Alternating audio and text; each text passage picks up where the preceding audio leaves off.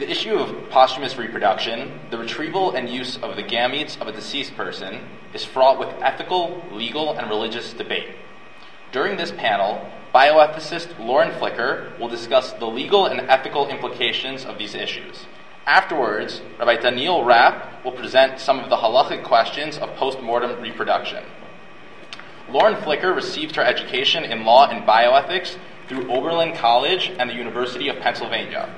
Before she joined the Center for Bioethics, Professor Flicker was a fellow in the Cleveland Fellowship for Advanced Bioethics. In 2010, she was a postdoctoral fellow in the University of Pennsylvania and an adjunct for Earl Mack School of Law at Drexel University.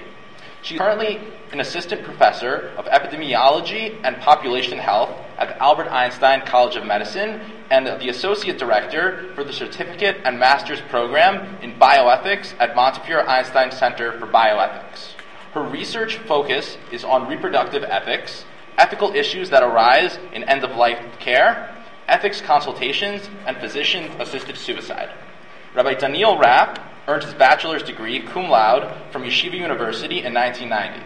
He went on to receive his Juris Doctor from Columbia University Law School, where he received the Harlan Fiske Scholar for academic excellence twice. For 2.5 years, Rabbi Rapp studied at Yeshivat Keren B'Yavneh in Israel and was ordained by Yeshivat Rabbeinu Yitzchak Elchanan of YU with Yora Yora and Yadin Yadin Smicha. Rabbi Rapp now teaches at the Irving I. Stone Beit Midrash program and the Mazer Yeshiva program at Yeshiva University, while also serving as the rabbi of the East Denver Orthodox Synagogue. Rabbi Rapp is a judge at the Beit Din of America and has given lectures on a wide range of topics that all involve the interface of halacha and the modern world. Without further ado, Ms. Lauren Flicker.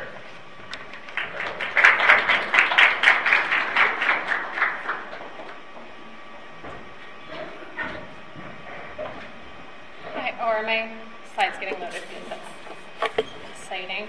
So thank you so much for having me. I'm getting over a cold, so my apologies if I'm a little difficult to... There we go. Okay. So, again, thank you so much for having me today. This is one of my favorite topics in bioethics because the law is fairly silent and the ethical issues are very complex. So, excuse me, I'll try not to cough into the mic. Let's see if the clicker works. All right, I have no disclosures. Must say it. So let's make sure we're all on the same page. So we're talking about post-mortem reproduction. There's sort of two buckets we could be talking about. One is post-mortem conception. So we're talking about post-mortem conception broadly. That is about the use of gametes after death, or the use of embryos after death.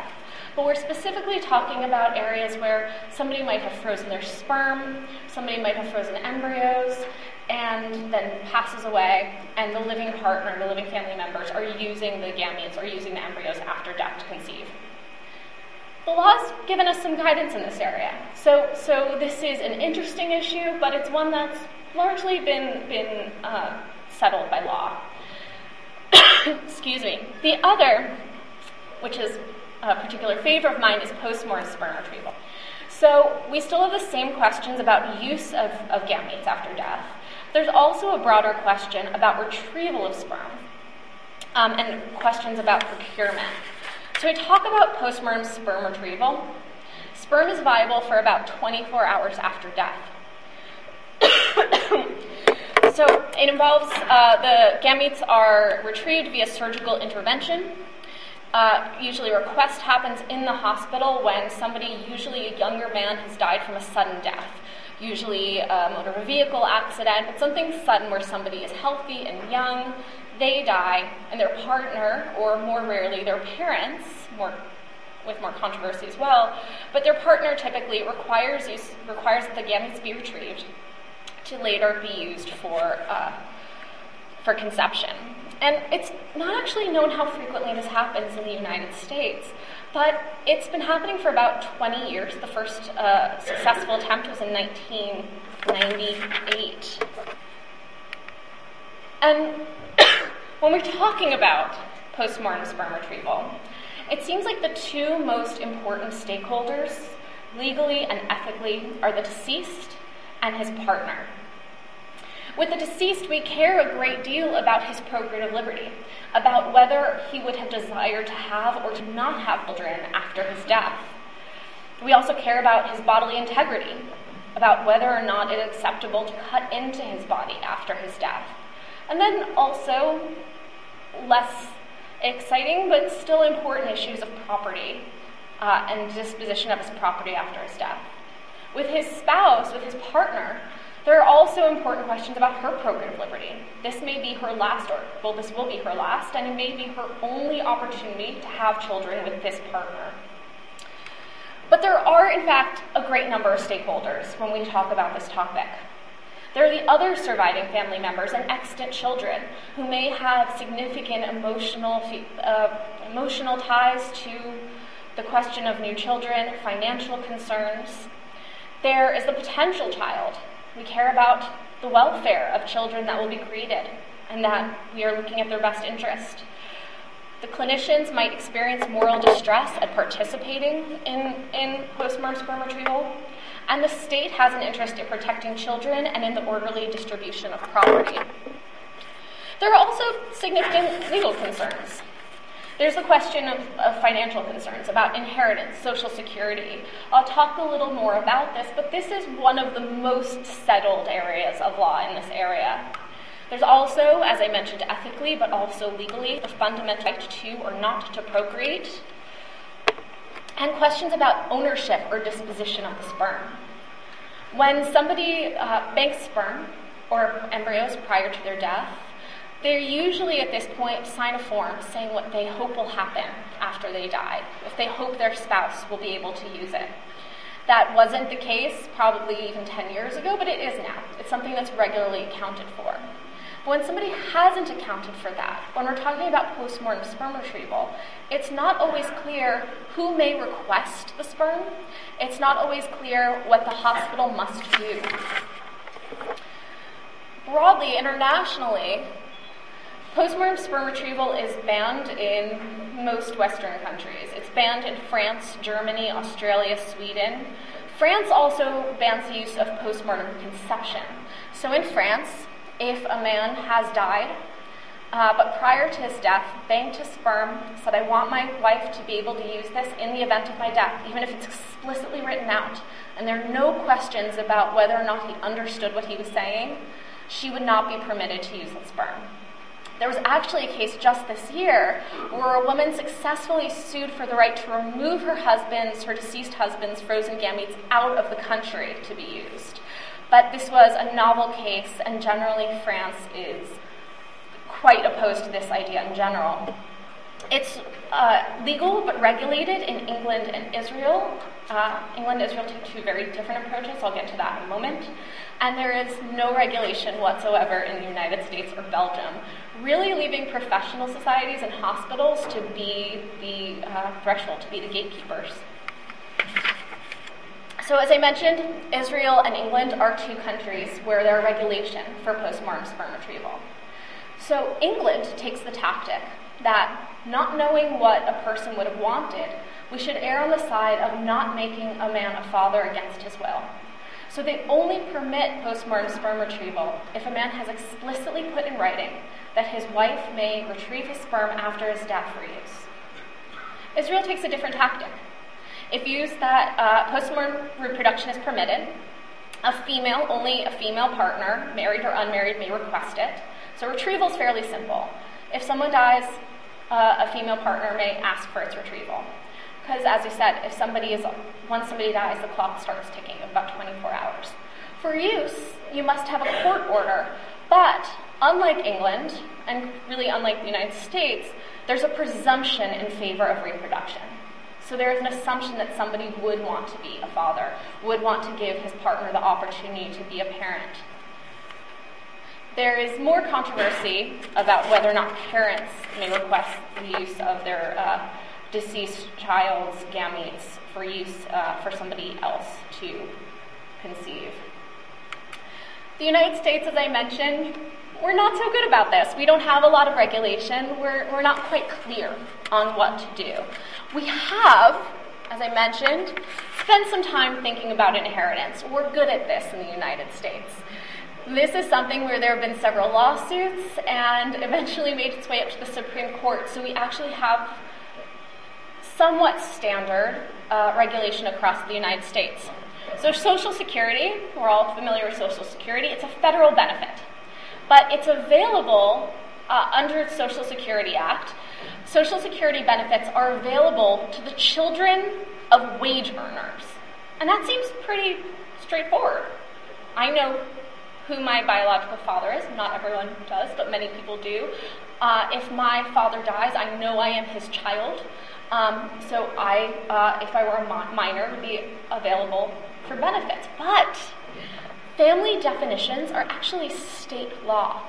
What makes a family might be different from state to state. We saw this as a big issue before gay marriage was legalized via the Supreme Court. So what that means is the definition of what is a child changes from state to state. And according to the Supreme Court, a child may only get Social Security benefits if they are legally, not merely biologically, but legally the child of the deceased. And this is also the case with inheritance. So the Uniform Parentage Act has thought about posthumous conception.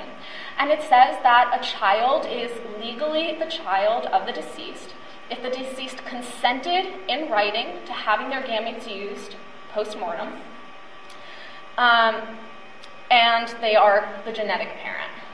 But not all states have adopted the Uniform Parentage Act, and some have narrowed it. They've created more barriers. In New York, for instance, there are time limits. Most states have time limits. New York says that you are only the legal child for the purpose of inheritance, for the purpose of Social Security benefits, if the child is conceived within 24 months of the father's death or born within 33 months. So the law is fairly straightforward, but very different from state to state. The bigger question, though, is this question of retrieval, over who may request it and what barriers might hospitals place. So we don't know what sperm is legally. This is an interesting legal question. This is a very exciting legal question because it's not really clear what it is. So one idea is maybe sperm is property, and that's been supported by some cases.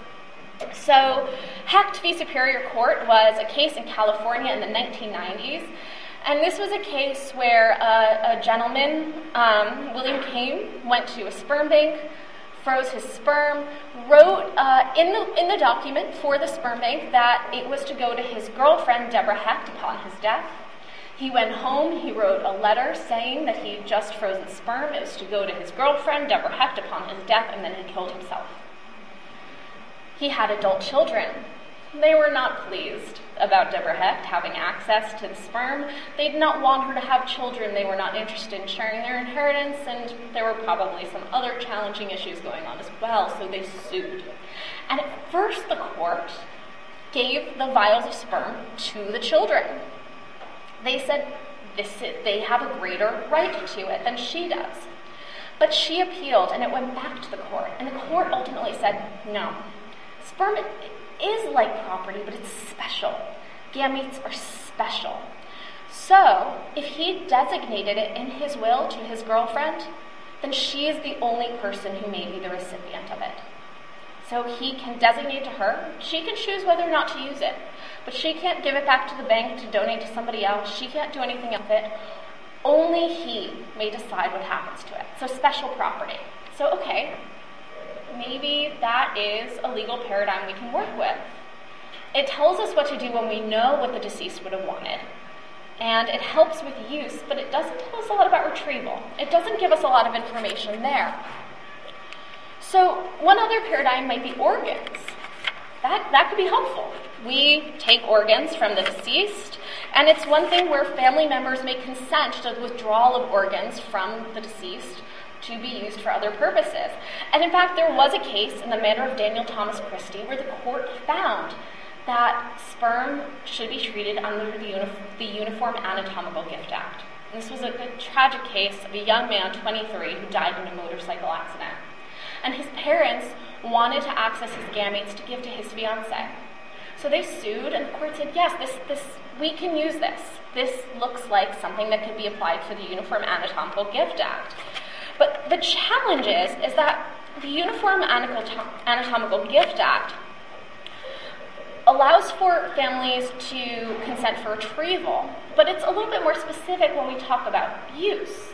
It says that organs or tissue, can be used for transplant, research, therapy, or education.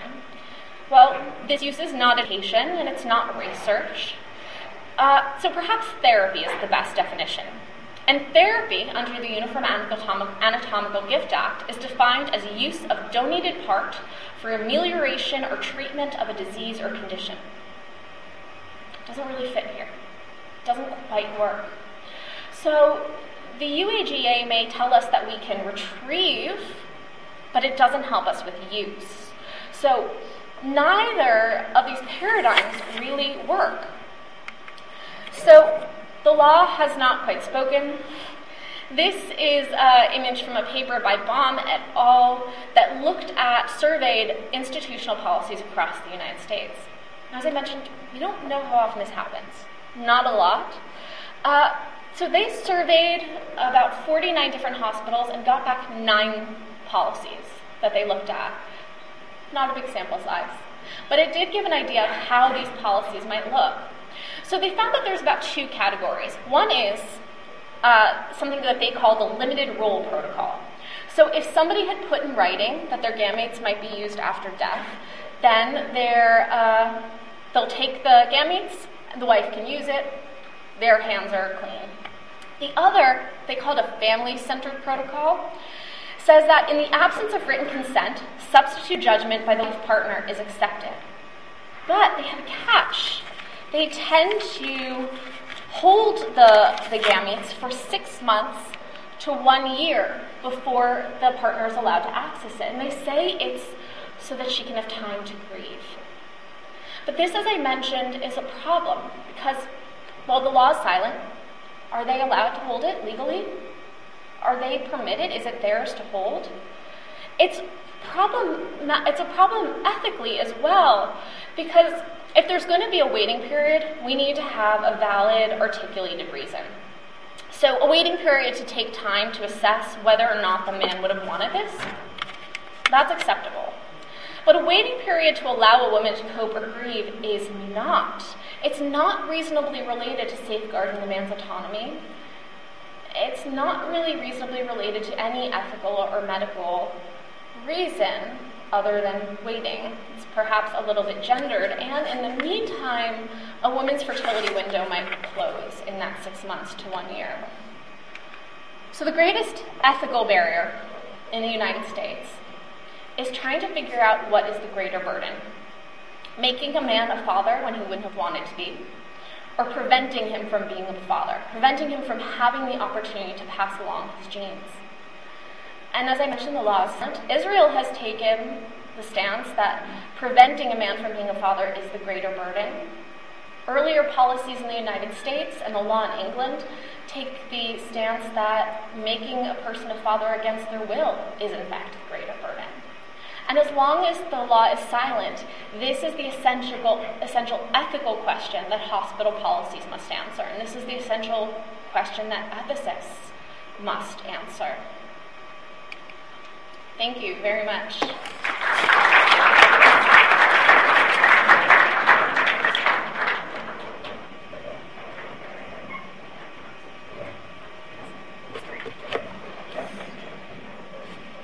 Good morning.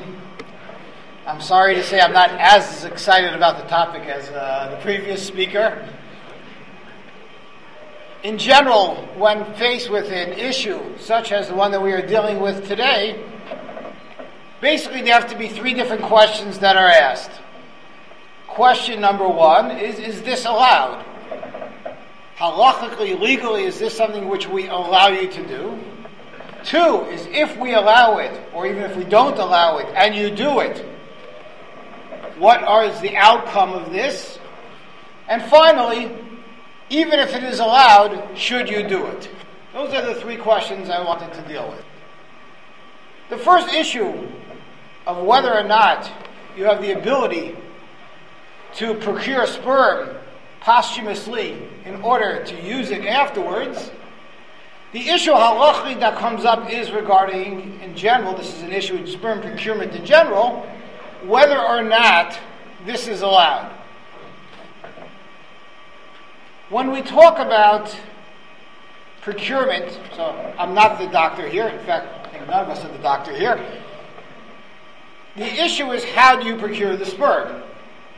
Obviously, there is something that has to be done to a dead body in order to extract the sperm from the body. In general, there is a concept in halacha known as nivel hames, that there's a certain amount of holiness that is involved in the human body, and after the point of death, if the body is treated with the utmost respect. This is not a new issue, it's not even a new medical ethics issue, it's not a new ethical issue. In fact, the old problem of autopsies is directly related to this. In general, we take a very negative approach towards autopsies in general, unless, of course, there is some overwhelming reason why we would allow an autopsy.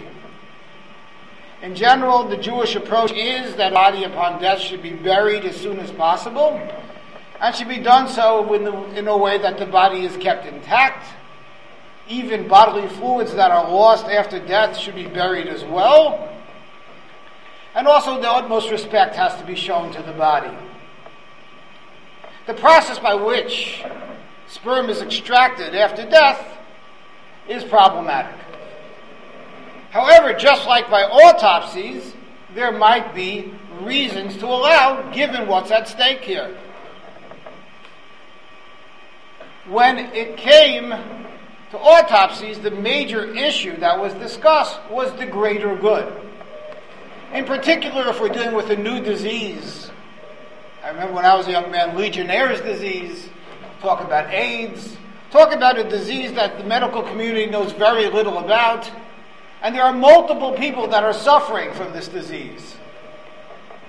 And perhaps an autopsy, an ability to look at the body, to look at the blood, and to get an understanding as to what the disease was doing, perhaps would open up the possibility to a cure to save people that are currently alive and suffering from the disease.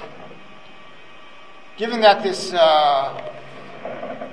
today's event is dedicated to Rabbi Tendler, I will note that one of the prime important tshuvas on the topic was written to Rabbi Tendler, not surprisingly by his father-in-law, some 5-6 decades ago, where there is this discussion. And of course the discussion predates that as well. There is the question of Meso Muto Lafanov, that there's a dead body there, but there's also a chai, and potential that one could save the other. And in fact, in the event that there is a real possibility that a life could be saved by studying, and even by cutting up the person who is just deceased, in fact, there are many opinions, I would say the majority of the opinions would allow this. So too, in this case, we are dealing with a situation where there's not another person who is suffering, but there is a life that hangs in the balance, that being the life of the unborn child. Therefore, perhaps, there is a reason to say that's considered a tzorech. This is considered an overwhelming need, which would allow this process to happen. So that is one issue that has to be dealt with. The second issue is not so much an autopsy issue, but it's more the issue of donating one's bodies to science. If one decides to donate one's body to science, so again, there might be an indirect help towards health of somebody. Perhaps the medical student who will be studying this body will become the better doctor. And down the line, somebody's life may be changed, saved by it, but it's not quite the same as the autopsy of somebody who's suffering from the same disease.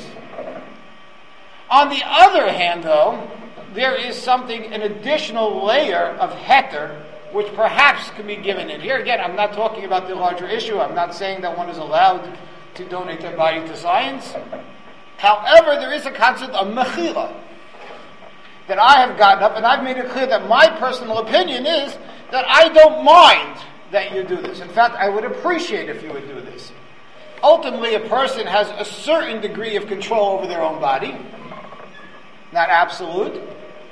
But therefore, if the concern of an autopsy, if the concern of use of the body is that it is an embarrassment to the person whose body was to be lying out there, if somehow or another this is something that we're done for the sake of the person who has passed away, therefore when the person writes a will, when the person makes it eminently clear that they want this to happen, the concern is much less of a concern. And again, that comes into play in this case as well. In the event that the person who passed away made it clear that they would like this procedure to happen, that they made it clear that they would hope to have progeny, the person dies without children, and they would hope that going down that there will be someone to carry on their legacy, and therefore they want this to happen, that too would be a case of mechila, where the person has clearly made it clear that this is not an embarrassment to me, this is not something that I mind, but rather quite the opposite, this is something that I very much desire. The third issue out there, which has to be considered here, goes directly to the tshuva that Rabbi Feinstein wrote to Rabbi Tendler, was what is considered nivel hameis. When we talk about that we are somehow or another acting inappropriately with the cadaver, what does that involve? I believe the question that Rabbi Tendler was talking about in his question to his father-in-law was the case of a toxicology report after a person died. A person is found, this happens unfortunately commonly in the city of New York. If a body is found in an apartment, it is standard to do an autopsy in order to determine the reason of death. And oftentimes they don't need a full autopsy, but a toxicology report would be more than enough just to see what's in the bloodstream. Was this a drug overdose? What caused the death? That should be enough. The question that was presented to Rav Moshe Feinstein is the mere removal of blood, is that considered nivel hameis? And in fact, Rav Moshe was mekel in that case. He was lenient in his decision by saying that in fact, this is something that we do to living people. Living people give blood on a regular basis, and this is not considered to be anything that's inappropriate. And therefore, anything that you would do to a living person, and it would be considered appropriate, so too you can do it to a dead person, and that does not fall under the category of nivel hameis. So too here, if there is an ability just to remove what needs to be removed via a needle, so again, there is room to be lenient once again in this for the third reason, that this is not considered nivel hameis. This is not a full-blown autopsy. This is not the dissection of a body, but rather this is merely the removal of some bodily fluid, shall we say, and that is not even considered nivel hameis. So again, in terms of the extraction, there is a potential problem, but there are probably at least three good reasons that one could be lenient. Either because there is something more important here, for the sake of a child being born, that would be considered a tzorech, or because there's mechila, because the person themselves does not mind that this be done, but rather quite the opposite, would encourage it to be done. And lastly, in fact, the entire procedure, again, I understand there are different procedures, but the procedure can be done in a way where there wouldn't even be a question of nivel hameis, at least according to Rav Moshe Feinstein's opinion, that mere extraction of a bodily fluid would not be considered nivel hameis. Now, assuming that we agree to go forward, the question is, in the event that this child is conceived after the death of the father, is there a familial relationship between the father and the child? Can a person conceive children after death? We have an understanding that as long as a person is alive, they have to do mitzvos, they can't do averos, you have to do what's right, you have to do what's wrong. But once a person dies, the Gemara needs to say, Hanmesim Chavshi, the party's over.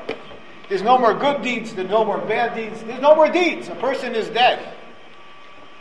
In this situation, where the entirety of the process will be done after the father has already passed on, would there be a relationship between the father and the son? Now, why do we care? So, Social Security is important and all, don't get me wrong.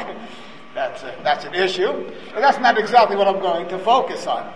There's a very, very interesting source that predates this question by centuries.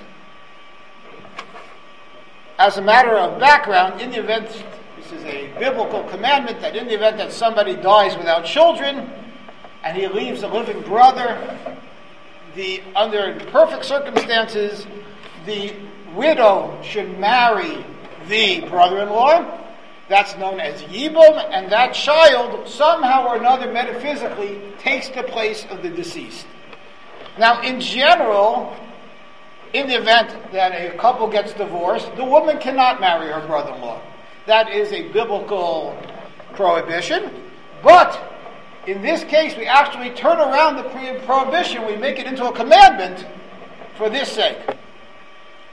Now, what if a man dies leaving no children but leaves a pregnant spouse? So what we do in that case is we sit and wait. In the event that the woman gives birth to a viable child, the man has left children, no question. In the event that she would unfortunately miscarry, then you have to go through the process.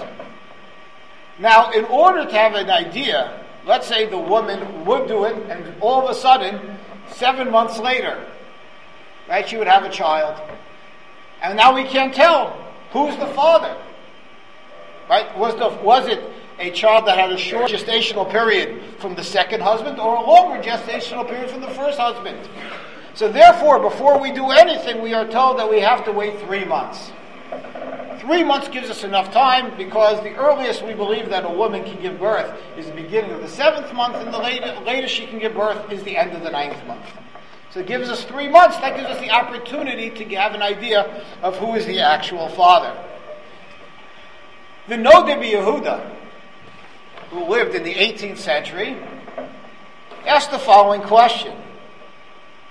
The Talmud tells us, and I believe this is medically agreed upon, that there's a certain amount of time between the fertilization of an egg and implantation. 3 days, 72 hours. So the Nodeh Yehuda asked, well, wait a second. In the event that a child was conceived right before the man died, and it doesn't implant for another 3 days, so then shouldn't you be counting the 3 months from then? Right? Couldn't we still run into a problem because of that? So that's the question. It seems to be a little bit of a far-fetched question. But the answer ends up being a tremendously important answer. So the answer of the Nodeh Yehuda is as follows. He says, in the event that a man leaves a pregnant wife and she gives birth, that child is his as far as we are concerned.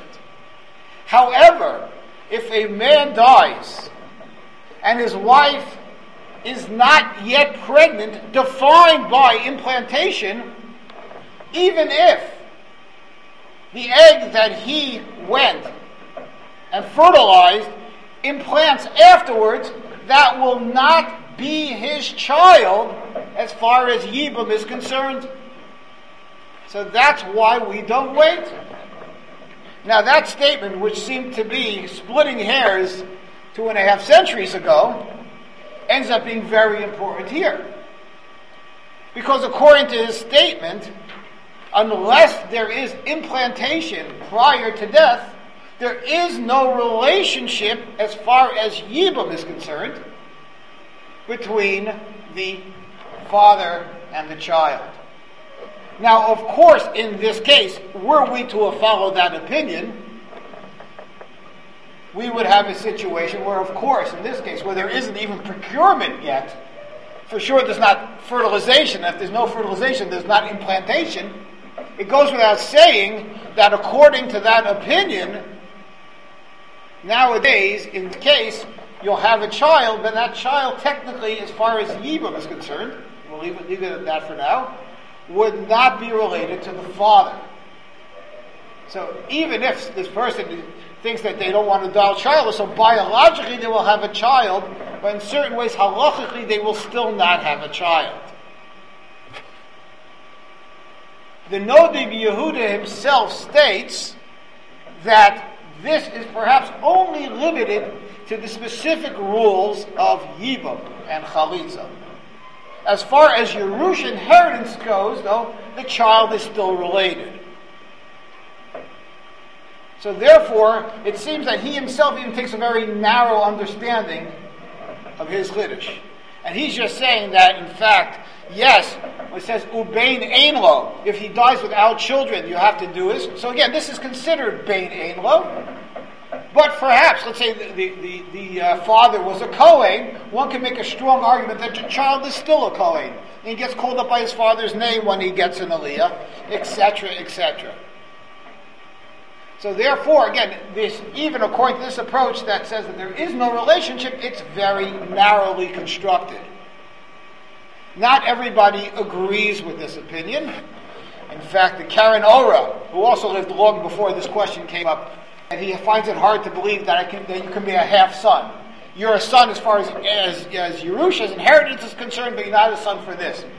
So it's very hard to defend such splitting of hairs. And in fact, Rav Shlomo Zalman Auerbach more recently came out with an opinion where he said that he also thought there was a lot of reason not to rely on this and to assume even in that case. Now remember, the case of the implantation after death is a much broader case in this case where you have to procure, but even the case of frozen embryos, you'd have the same thing. In the event that there have been many, many cases, Avitzur and beyond, of people who have left frozen embryos, right? According to this understanding, even in that case where the couple created the embryos 10 years ago, and they've been sitting in the freezer ever since, right? In fact, this would also apply as well to say that as far as this is concerned, the person has no children. This isn't just theoretical. Such a case has already come up. And the Beis Din has already been approached in a situation of a woman whose husband died, unfortunately childless. There was a brother-in-law who was ready to do chalitza. However, she made it clear that the husband had left frozen sperm, and she had every intention of using the frozen sperm. Now the question was as follows.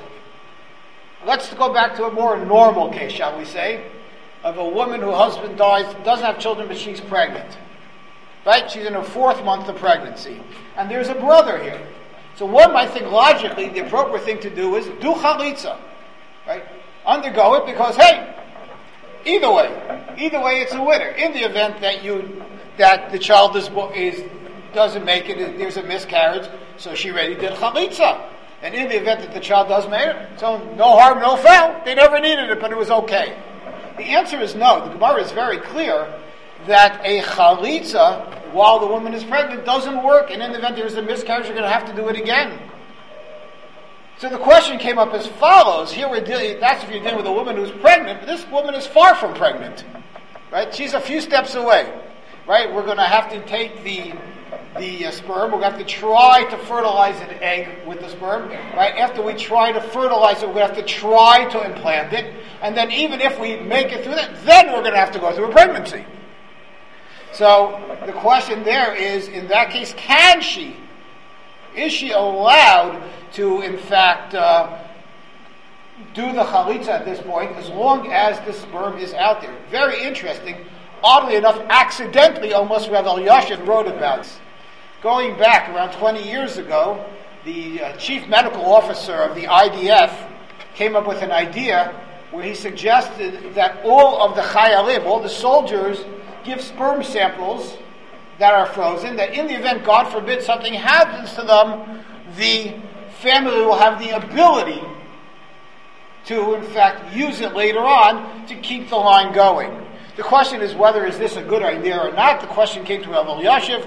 Not surprising he wasn't excited about the idea. But among the reasons he gave was because as long as this sperm exists, if the wife doesn't know about it, the chalitza won't work.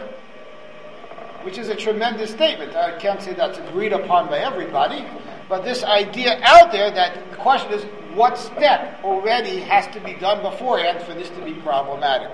The last point that I will make, which is the third point, is, okay, let's say we can do it, and let's say we want to do it, the question is, should we do it?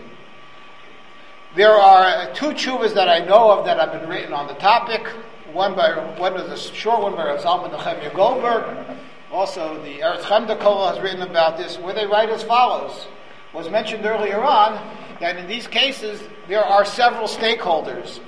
Of course, one of the stakeholders, probably the most important stakeholder, is the man, right? The wife, or the woman who's going to carry is another one. But there is the ever important stakeholder, we all know from court, of the child. The unborn child has rights as well. And of course, as a matter of policy, it is always best to have a two-parent family. That is a halachic requirement. It's obviously something that one could make a pretty strong argument is something that we should always aim for. That being the case, is it really right to bring a child into this world which from the get-go we know will not have one parent?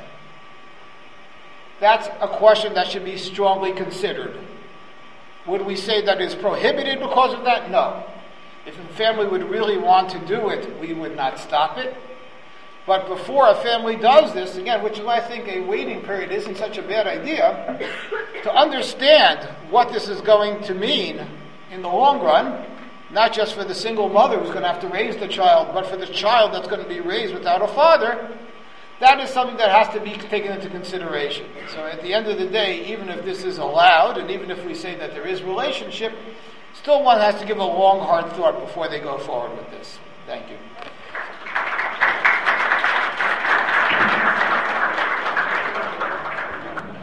Thank you very much, Ms. Flicker. We now have time for a few short questions.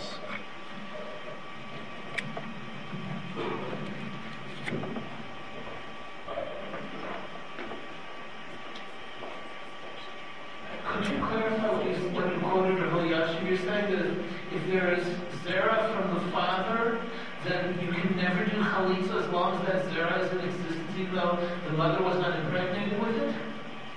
So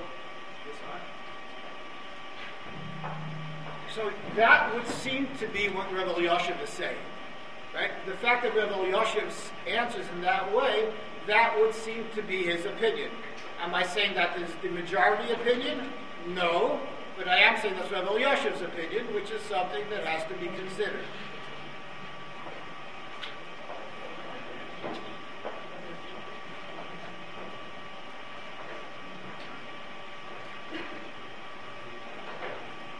Thank you. Great talk. I have two questions. One for Dr. Flicker.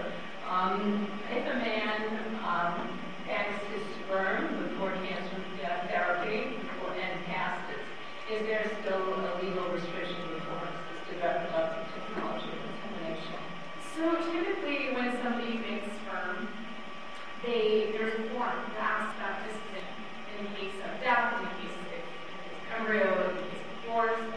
So in the United States, if somebody has made sperm and said that they would like their spouse, partner, to have access to it after death, then there is no legal prohibition in the United States. It would be legally prohibited in certain situations. So there's no time restriction before examination? There is no time restriction when it's banked and the disposition is indicated. And I had a question for Rabbi Rapp. In cases of fetal loss, fetal demise, do you autopsies in order to preserve the health of unborn children? Can you comment on that? A little bit aside, but touches many things.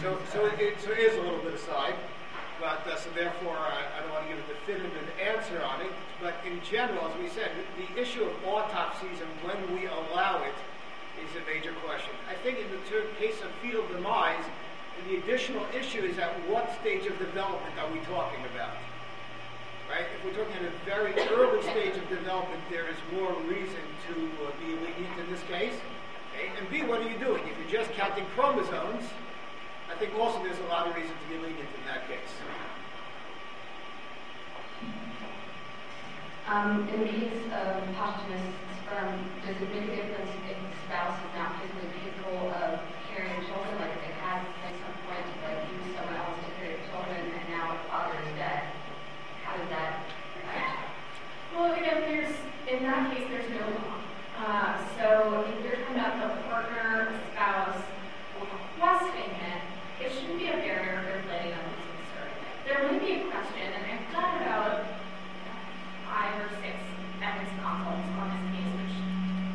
not seen like a lot. I don't know anyone who's done one. So I've seen a variety.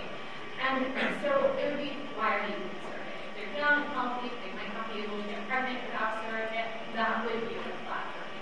If it's because the couple was in their 50s, their 60s, they already have children just past childbearing age, that might be something that, as an ethicist, might be lost. But if she plans on using surrogate, that I would view as not a hugely relationship. Okay, we have time for one last question. As you know, one doesn't need sperm to generate gametes. And one can take skin cells and convert them to haploid cells, fertilization. How does that impact the lava? So I would think that in this case, not a lot. Meaning as follows: the issue of sperm procurement while you're alive, and Hashmasa Zerah Batala, obviously that is greatly impacted if I can get it out of the cheek. However, when we're talking about saying post-mortem, so if I'm going to allow you to scrape a little bit from one part of the body, I'll probably let you scrape from another part of the body as well. So in terms of the fact that it's posthumous, I don't see that making a big deal. I think it's a much bigger deal when we're talking about procuring it while the person is alive.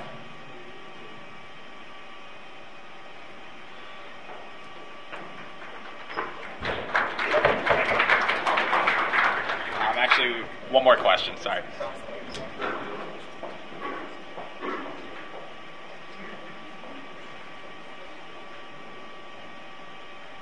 I wanted to what you said regarding Rabbi Yashu's opinion regarding frozen sperm from IDF soldiers who may be interned. How does he justify this? Because it's perpetuating agunas in Eretz Yisrael. I guess I'll just use my outdoor voice. So I would not say that he's perpetuating agunas. Quite the opposite. Rav Elyashiv was opposed to the project because he thought it would perpetuate agunas. So it's quite the opposite. And in fact, that's why there is no such policy right now in Israel. So in fact, Rav Elyashiv did not perpetuate agunas, but in fact, he shut down this program in order there should not be such an issue. Thank you.